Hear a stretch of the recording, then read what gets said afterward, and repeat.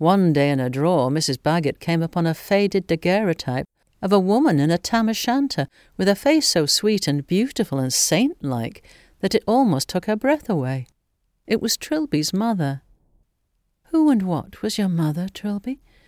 "Ah, poor mamma," said Trilby, and she looked at the portrait a long time.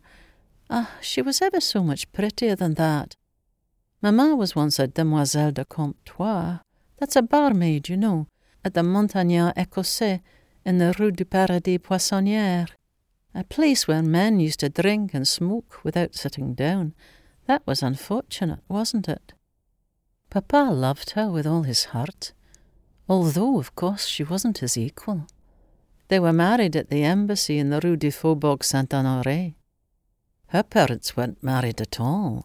Her mother was the daughter of a boatman on Loch Ness, near a place called Drumna Droghett, but her father was the Honourable Colonel Desmond. He was related to all sorts of great people in England and Ireland. He behaved very badly to my grandmother, and to poor mamma, his own daughter. Deserted them both. Not very honourable of him, was it?" Trilby was thoughtful for a while and then said, "I'm going to die, I suppose. Oh, yes, there's no mistake about that.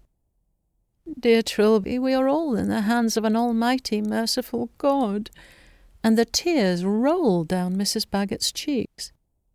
After a long pause, during which she gazed out of the window, Trilby said in an abstracted kind of way, as though she were talking to herself, "Après tout, c'est pas déjà si raide de claquer. J'en ai tant vu qui ont passé par là.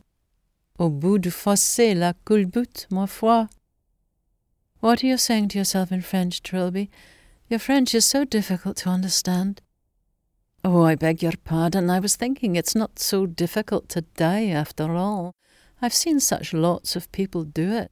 I've nursed them, you know, Papa and Mamma and Jeannot, and Angèle Boisse's mother-in-law, a poor casseur de pierre, Colin Maigret, who lived in the Impasse des Taupes, Saint-Germain.